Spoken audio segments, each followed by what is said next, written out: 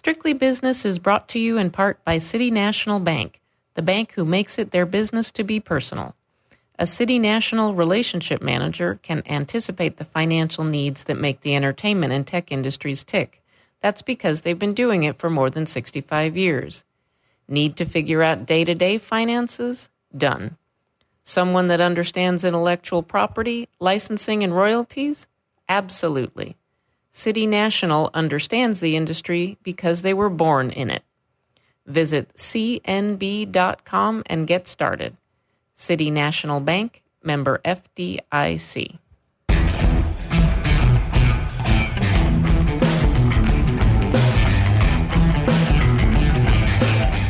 Welcome to Strictly Business, Variety's weekly podcast featuring conversations with industry leaders about the business of media and entertainment. I'm Cynthia Littleton, business editor for Variety.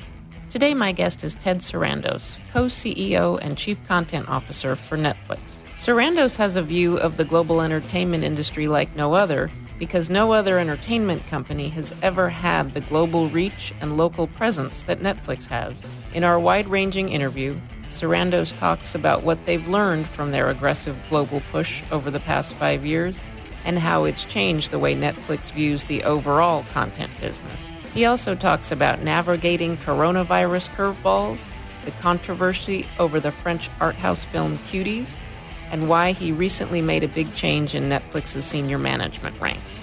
The interview was held in conjunction with the presentation of the Vanguard Award to Sarandos and Netflix from Variety and the MIPCOM Global Content Conference. Welcome, everyone. Thank you for joining us for what is sure to be a lively conversation about the global entertainment business with none other than Ted Sarandos, Chief Content Officer and co-CEO of Netflix. I'm Cynthia Littleton, business editor for Variety. And on behalf of Variety and MIPCOM, we are very pleased to award Variety's Vanguard Award for achievement and impact in the global television business to Ted Sarandos and Netflix. Thank you very much. Thanks so much for joining us, Ted, in this virtual format. We would otherwise be on the Croisette, but we can have a toast in future years. Absolutely. If France would have us, we would have come. But I would not mind being on the coast of France right now. I hear you. So thank you very much, obviously, to Variety and everyone at MIPCOM for this great honor, and I'm really looking forward to chatting with you this morning. You're welcome. So I thought we would start kind of where it began for you in the global arena. It's hard to believe, but it's coming up on 5 years. January 7th, 2016, you were at the CES conference in Las Vegas, and you very dramatically flipped the switch and took Netflix into more than 130 countries on one day. I think that one move was one of the things that really, I think, galvanized Hollywood's attention. And I think the global entertainment industry kind of looked and thought, whoa, this is a different kind of company. When you were making that move, almost 5 years ago, did you have a sense of what a profound impact that going global in that degree, expanding that to that many territories that quickly in one fell swoop, did you know what kind of an impact that would have on your business? Well, the company was an internet company, even though we were only mailing DVDs around the U.S. to start with. The ability to be a global company, a global entertainment company, was uniquely enabled by the internet, the way that being a to Z DVD rental company was uniquely enabled by the internet back at the beginning of Netflix. But I think that we've always thought that there was an interesting lack of equilibrium in the storytelling arena, where the U.S. represented such a small percentage of the world population and such a large percent of total watching of content around the world.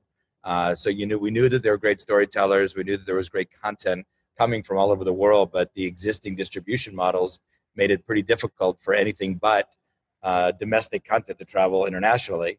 But so we looked at it early, which was like, the more time we spent in more countries, the more you got to understand about the local appetites and local culture, local history, local storytelling, local production ecosystems, and realize there was an enormous opportunity for underserved audiences who've been pretty dramatically underserved up to that point, for us to be able to be as meaningful to a customer in India as we are in Indiana. That was kind of the way we thought about it back 5 years ago. Mm-hmm. Did you have nerves at that time? It's kind of like, you turn the lights on. Did you have any worries that you wouldn't get meaningful numbers of subscribers? At the time, it was really that literally flipped the switch, go live at 130 countries. It was at that time, it wasn't like we were specializing in any of them. We had a couple. Right. We had some international territories launched ahead of that, but these 130 countries were basically just entering for the first time with the Netflix product as it was offered to most people in the world. Localized in many countries and many languages, but at the time we didn't have local payment options in many cases, or local subtitles and dubs in some cases. So in that early pass, it was very much hey, if you like Western content and you have an international credit card, and you've heard about Netflix, now you can watch it. And then we just started more surgically looking country by country, territory by territory, at doing everything from localizing the content that we had, to localizing the payment methodologies, and also to, in many cases, producing original content in local language in those countries. Mm-hmm. Was there any one market or region that really fired up your appetite for local language production to really go for it on that scale? Well, our first time out was, we did in Mexico. In Mexico, when we made Club de Cuervos, we had an opportunity to look at, that's a show that not only worked really well in Mexico, but it pretty much serves the Spanish-speaking world. So you really understand that you've got some opportunity to build scale in some places in the world, and other places where, like Japan, which was such a huge media market, and it's almost exclusively Japanese content in Japan. Right. History, taste, culture, all those things that steer that population to mostly enjoy Japanese content. So you had these challenges of saying, how do you, on one hand, you could take a Stranger Things that's almost totally global. But prior to that, we didn't have a lot of experience with non-English language shows being very global. And then, fast forward, launched, we have a new season of La Casa de Papel that just came out this year. And you think of that show, and that show is enormous globally. And it's Spanish language, and it's filmed, it's in a show from Spain. So you have the opportunity to produce at scale in local languages. It's incredible when you get it right. And I do think that is, trusting the storytellers in the region, giving them a big platform and the opportunity to talk to the world in some cases for the first time. Mm-hmm. And of course, in this new on-demand format, which is in and of itself is revolutionary for markets where the overall the notion of private networks is still relatively young. So, yeah, right. Absolutely. Of course, in your global network, China is a big gap in terms of where you are. It's been well documented that the Chinese government has not welcomed Netflix. Is there any progress or any effort to get into that market?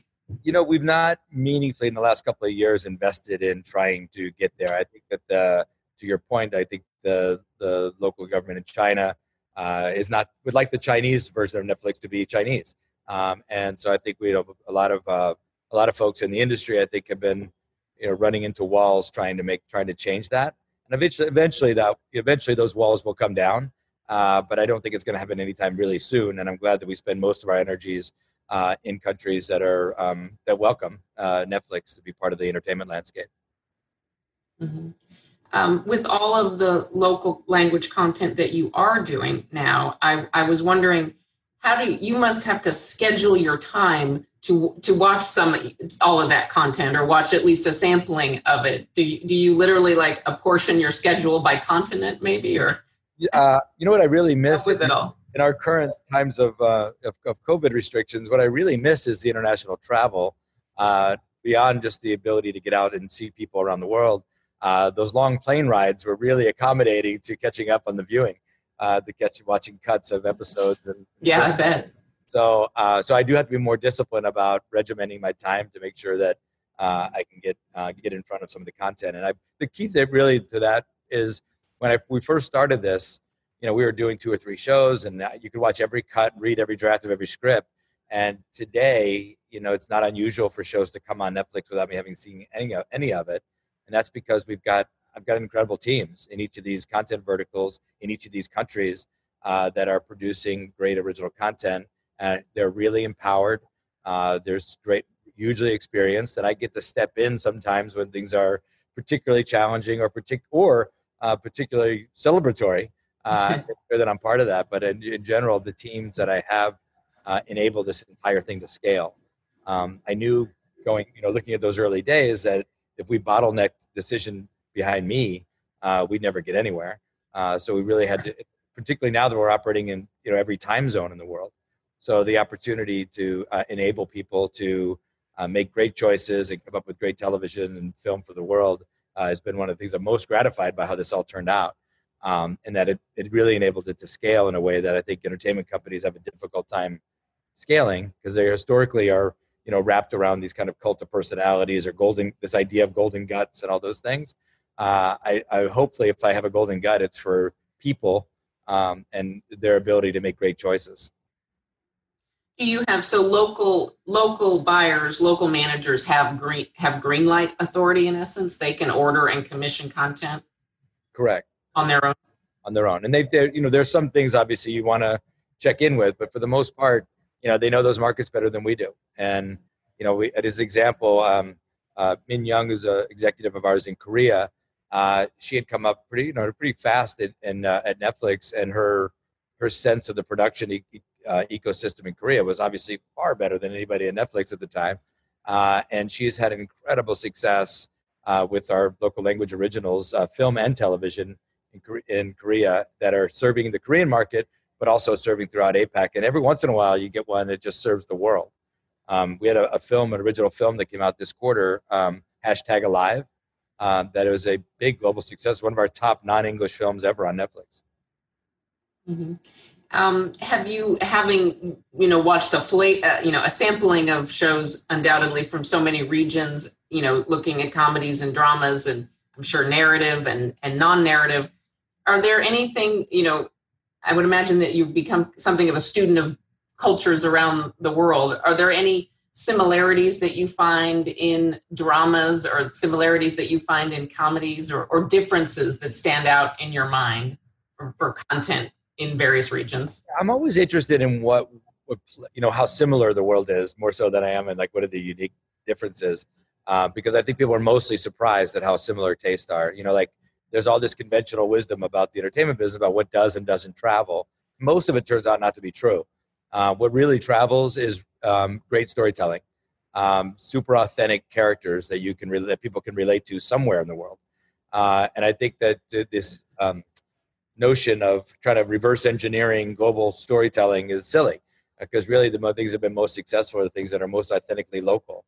So the better we do at identifying those stories that are authentically local, the better success we have. So that helps a lot. Playing down the other convention paths, like French comedy plays huge in France and never travels. We had a great show called Plancourt, a great rom-com that plays all over Europe and all over the world, just by way of example. Right now, our show Emily in Paris, which is obviously an English language show, American character set in Europe. You'd think that's kind of a reverse engineering story, but it's a classic fish out of water story. So that's why it plays so well everywhere in the world. So I think in general, the one thing that has been most fascinating, Mexico was one of our early launches and one of our early original content plays. And the telenovelas obviously are quite popular in Mexico. And we've kind of evolved what a telenovela can look like. And I think, this year, recently, we released a show called Dark Desire that was an enormous success in Mexico, but also played everywhere that people really love, that kind of highly serialized, soapy storytelling. And so that show is a huge success for us in India and in Turkey and in the U.S. because it speaks well to the Spanish-speaking community in the U.S. We have seen a bit of a culture clash in the world, and kind of coming through Netflix in the last couple of weeks in the United States. There's been a bit of an outcry over a movie that you have on the platform, Cuties, a movie that played Sundance, gathered acclaim at Sundance, when it came on Netflix and was very available to the world, I don't have to tell you, there has been some outcry in pockets in the US.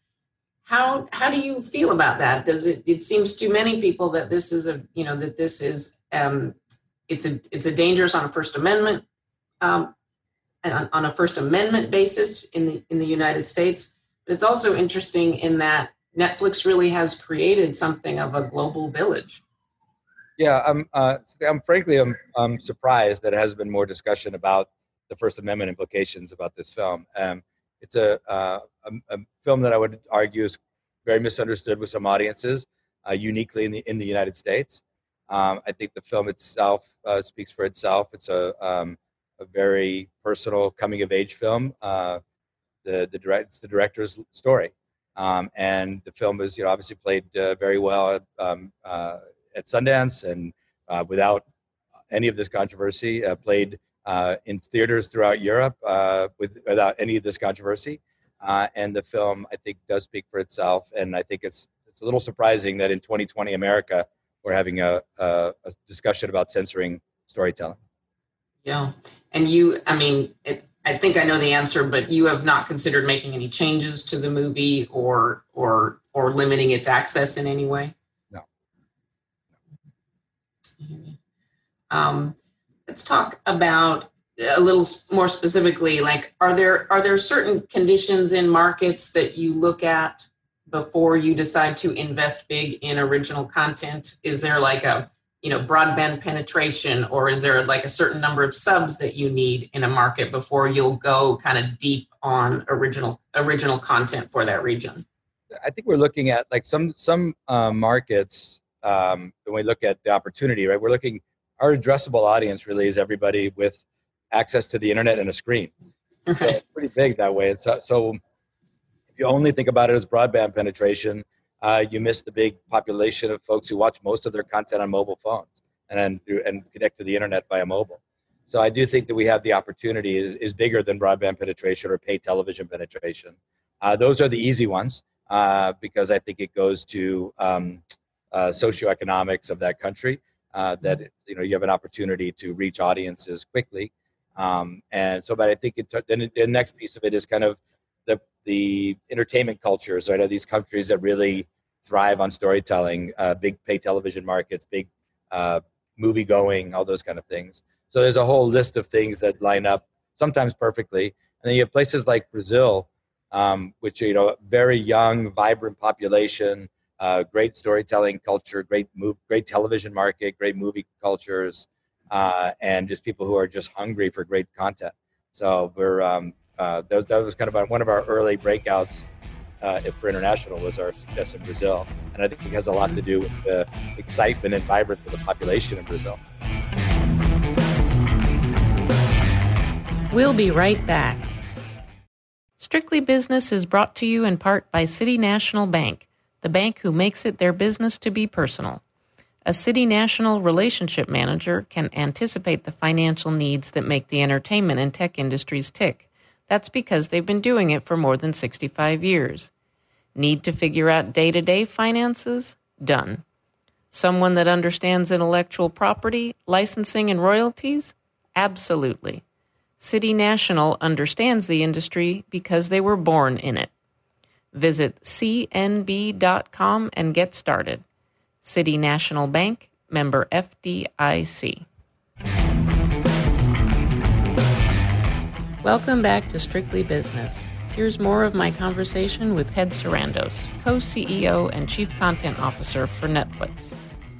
Do you find that in the bigger global markets in Europe and Latin America and Asia, do you find that your biggest competitors tend to be regional or local players, or are you going, you feel like you get the same sort of competition from an Amazon or from some of the competitors that are active in the U.S. as well? Yeah, they're pretty much the same pool of folks. The thing that we're competing with mostly is with folks for time that they're spending on screens. So that can be through traditional television or through various subscription services, and also things like YouTube. Many countries, television watching is dominated by YouTube. So we're looking at we look at all those markets and all those folks who we compete with, but we mostly focus on our members and mostly try to focus on how do you make these folks happy? How do you make the shows that they can't live without? And if we focus on that, we don't have to worry too much about competitors. We know that it's a big, enormous market, and there's going to be multiple players. There's hundreds of channels of cable television around the world and satellite television. There are countless numbers of video competitors on the internet. So you look at that and say, we always know there's going to be folks that we're competing with for people's affinity and love and attention and time. And we do that through great storytelling and delivering a great product for people. So when they push play anywhere in the world, it works. And it's in many cases in the local language. And it's oriented to what your taste is so that you can find great things to watch. And that's that great kind of convergence of great tech and great storytelling. Mm-hmm. And I think you guys have accurately said that one of your biggest competitors is in fact sleep. But we want people to sleep, though. We do want people to sleep.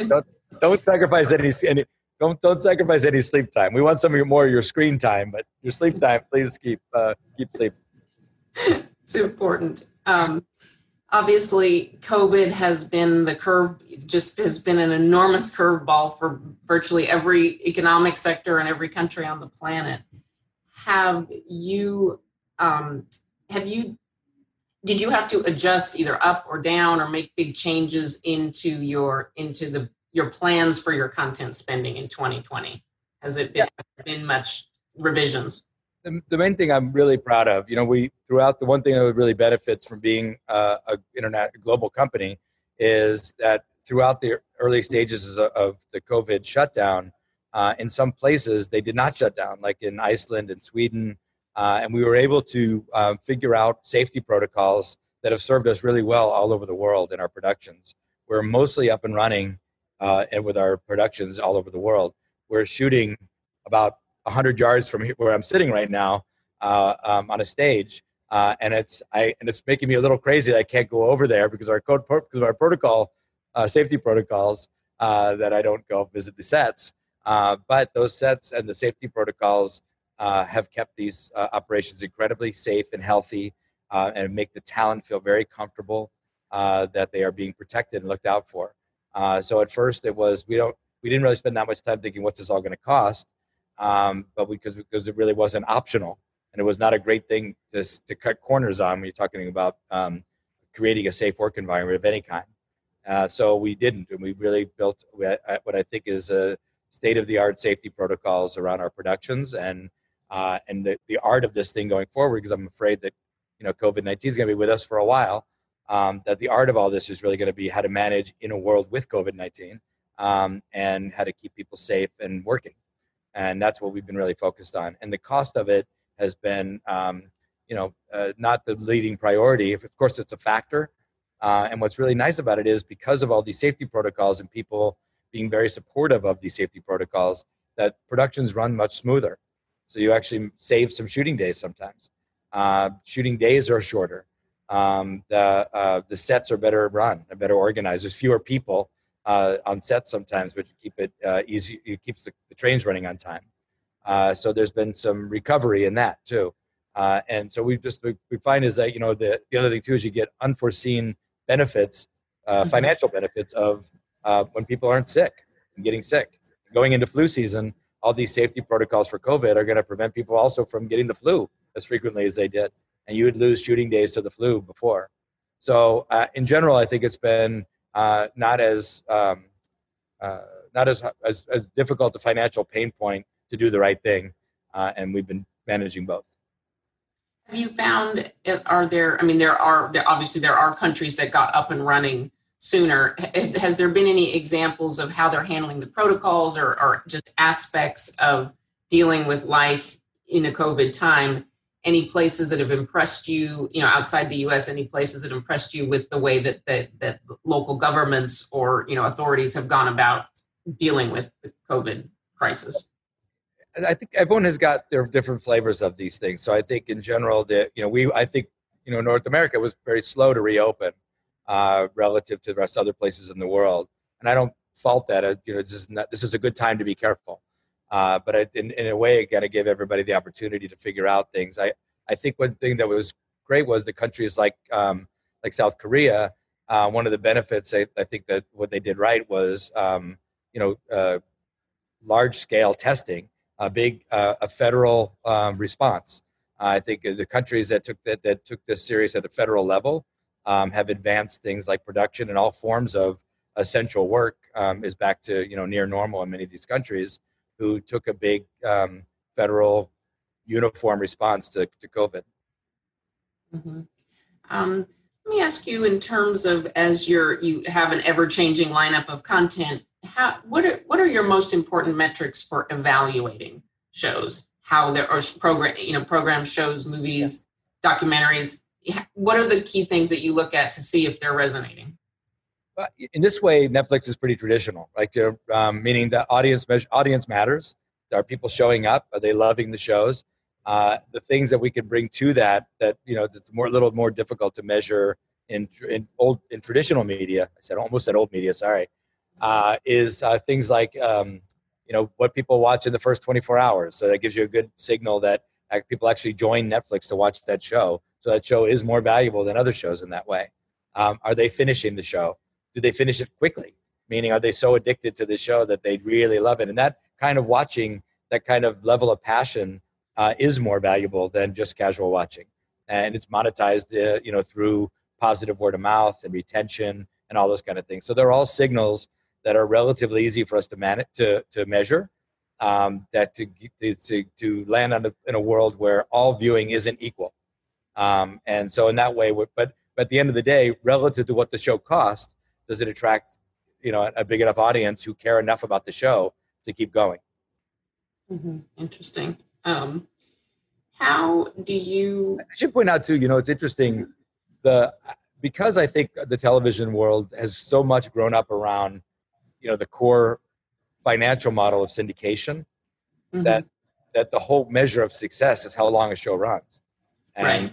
Getting a show into syndication, getting to the magic 100 episodes, was so much the measure of success in old media that I just don't think. I think that's why there gets an undue attention when shows don't go longer in the new kind of premium SVOD world. And I don't know that it is necessarily the measure of success. I think that we get the opportunity to tell stories for exactly as long as you should. I think a lot of times you watch a lot of shows and they run out of creative a lot sooner than they run out of episodes. And in general, what I'm really thrilled about is sometimes sometimes the perfect shelf life for a show, the perfect running time for a show is 3 seasons or 4 seasons or 6 seasons or 8 seasons, whatever it is.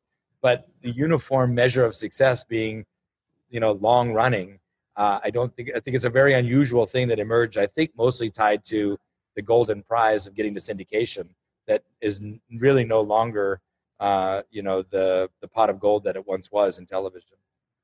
And I feel like I have, for minimum 5 years, probably closer to 8 years, have been writing nothing about how things used to be and how they are now. So that is absolutely so true. It used to be that you built, the absolute end goal was to build something that you could last as long as possible because it was tied to time-sensitive schedules and everything. And there are times that there's a story or a world or some IP that is really built perfectly, for 15 years of storytelling. Not that frequently, but they exist and they're hugely valuable if you could find them. But I do think I think our shows. What I don't want to ever get into the position of doing is trying to prop up a show beyond its creative life. I don't think creators are happy doing it either. So, and I like the opportunity of doing a lot of, having a lot of slots, is that they get the opportunity to tell another story. The big reason why I think people wanted these shows to last forever is that sometimes they didn't get a second or third shot at it because the shelf space was so limited. It's the bringing in Cousin Oliver syndrome. Exactly. A final season. Pretty soon you're punching sharks and you're trying to keep going. You're trying to go, baby. Is this something that you talk about with your creators early on in the process? Do you talk about what is the long arc for this? Do you see this as 3 seasons or 4 seasons? Are you having those conversations earlier, given that the mindset is I want to go as long often is I want to go as long as possible. Yeah, and I would say, look, going back to our earliest shows, The Crown, Peter Morgan could tell you nearly every story beat of 6 seasons of The Crown when we met. And you know, not that many. There's not that many people who could tell you. Basically, you get a season. You get a sometimes a pilot script, and sometimes a season Bible, and then a kind of very loose series Bible. Like, where's this going over time? And by the time you get to the 4th or 5th one, it's a sentence. And in this case, Peter had talked about literally the stories that when they would break, how they would break, through every season of this show. And that's why it's been such a thrill to watch it unfold so closely to how we pitched it. In most cases, I don't think people really have that clear a vision of the creative vision. I think they can say this is a world that you can keep exploring and keep going deeper. These are characters that you want to age with. All those things are possible in television. They're just not that common. Let me ask you, Ted. You had a major change in your operation in the management side recently with Cindy Holland, a longtime lieutenant of yours, has left. Bella Bajaria was elevated. Can you tell me what drove that? Why did you change the structure in that way? Some of it was triggered on the co-CEO arrangement with Reed, meaning I was taking on some other responsibilities inside the company, and had me second look at my direct report organization and how to kind of streamline things a bit. And we've had great success running film and animation as global organizations. Our stand-up comedy group was doing global stand-up comedy. The only thing that really was regionalized this way really was our television efforts. We had very strong teams regionally, and I looked at that and said I wanted to have a global head of television that could head that up. And in that world, thinking about the things that were going to be incredibly important to us for the next decade, local language original programming, the enormous growth we've seen in unscripted television, which is still kind of in its infancy. Bella built the unscripted team inside of Netflix, now headed by Brandon Reed, who she brought over with her. I remember when we hired Bella, she had never worked on unscripted television. And she built brought Brandon, and they architected this team and this slate of original unscripted shows so successfully. After doing that for a little while, she stepped into the role of running the local language originals everywhere outside of the U.S., again, having never worked in international television, and it has had a remarkable track record of building and rebuilding that team for me. And when I look at that, on top of the fact that she had such enormous success at Universal Television, and in fact was a great supplier to Netflix before she joined us, right? Developing great shows like Master of None and Unbreakable Kimmy Schmidt, and was a really instrumental in getting Never Have I Ever to Netflix. I thought it was a no-brainer that Bella had the experience and the leadership skills to take on all of those things that are going to be so important for the next 20 years at Netflix. And Cindy was a great partner getting all of this built. But I think looking at it, the challenges and the opportunities of the next 20 years, that Bella was so perfectly positioned to lead through that. Those of us that have known Bella a while are not at all surprised that she is, in fact, on top of the world now. Yeah, fantastic. I guess my last question for you, Ted, you sort of touched on, but you were recently elevated to co-CEO with Reed Hastings. How does, you've been an architect of Netflix for years now, but how does the view look different at all? How does the view look different, if at all, as co-CEO? Well, like to your point, Reed and I have been doing this together for a really long time. The migration from DVD to streaming, and from streaming to original production, and from domestic to international and global, all those things we were very closely aligned in making those decisions, both in how to time them out, how to invest in them, how to build the teams to support. We've done all those things together for a very long time. So Reed very generously says I've been co-CEO for a long time, but this is more.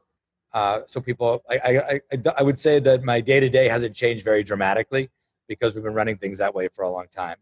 And I think it's been, under getting the opportunity to do this with somebody, a real visionary like Reed, has been a remarkable gift. And I think being able to co-lead Netflix with him is the gift that keeps on giving. Because it's a surprise to me to have an executive. Usually people are very good in the weeds or they're very good on the clouds, and Reed is really good in both, and his ability to see around the corner, to ask hard questions about things that he really doesn't, may or not have experience in, has been something that has enabled me to run fast. His kind of lack of ego in this to enable to allow me to exist at the profile that I do at Netflix all this time is really unusual, as you know, in an entertainment company. So it's been a great thing, and I think my day-to-day, while it hasn't shifted much, I really am looking forward to the next several years doing this together. So it's really an exciting time. Well, again, you can't find two executives that have had a bigger impact on the global business of entertainment in many decades. So, Ted, we thank you for your time. Thank you for answering all of my questions. And again, congratulations on the Vanguard Award from Variety and MIPCOM. That is very, very well deserved. Thank you so much. Do you mind if I take a second and thank a few folks for this? Go for it. Once again, I wanted to, first of all of our members around the world, many of which are stuck at home, or sometimes who've been affected by the impact of COVID-19. Our thoughts and prayers are with you, and our goal is to keep you entertained while you're home. I would obviously thank MIPCOM and Variety for this great honor. You send it to me ahead of time. Thank you so much. One of the great gifts of this role is you get to meet all your heroes. And in the last year, had lost a few of them who have gotten to be very friendly with and inspired by, like Leonard Goldberg, who put almost every show that I cared about on television when I was young. Carl Reiner, on top of being a real architect of television, starting back, with your Show of Shows, and Dick Van Dyke had an enormous influence on me. And getting to know him before he passed, a real kind of guy. Basically, I think of Carl Reiner as like the origin of American comedy. So it was a real joy in my life to get to know him before he passed. And then it makes you really appreciate the legends who are still around, who I can pick up the phone and get advice from, or support from, or kicked by. And that's folks like Bob Bailey, who came right after Bill Paley in television. It's a really remarkable resource to get to have Bob on speed dial. Norman Lear, who is not just a legend from the beginning of television, maybe the first guy who was first to be a television writer before he was a radio writer, and still doing it, still making great television, and such an incredibly decent human being. And it's a real gift to have access to folks like that. And doing all this work, it takes a lot of time, and it takes me a lot of time away from home. And of course, none of this would be possible without the sacrifice and support and love of my wife Nicole and my kids Tony and Sarah, who we all make trade-offs to make all this work, and I just am endlessly appreciative of the time and support that they give me.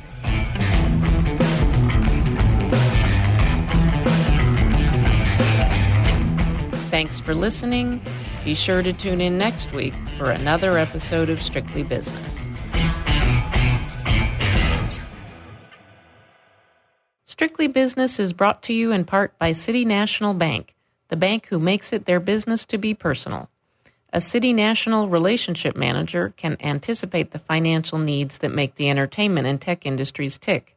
That's because they've been doing it for more than 65 years. Need to figure out day-to-day finances? Done. Someone that understands intellectual property, licensing, and royalties?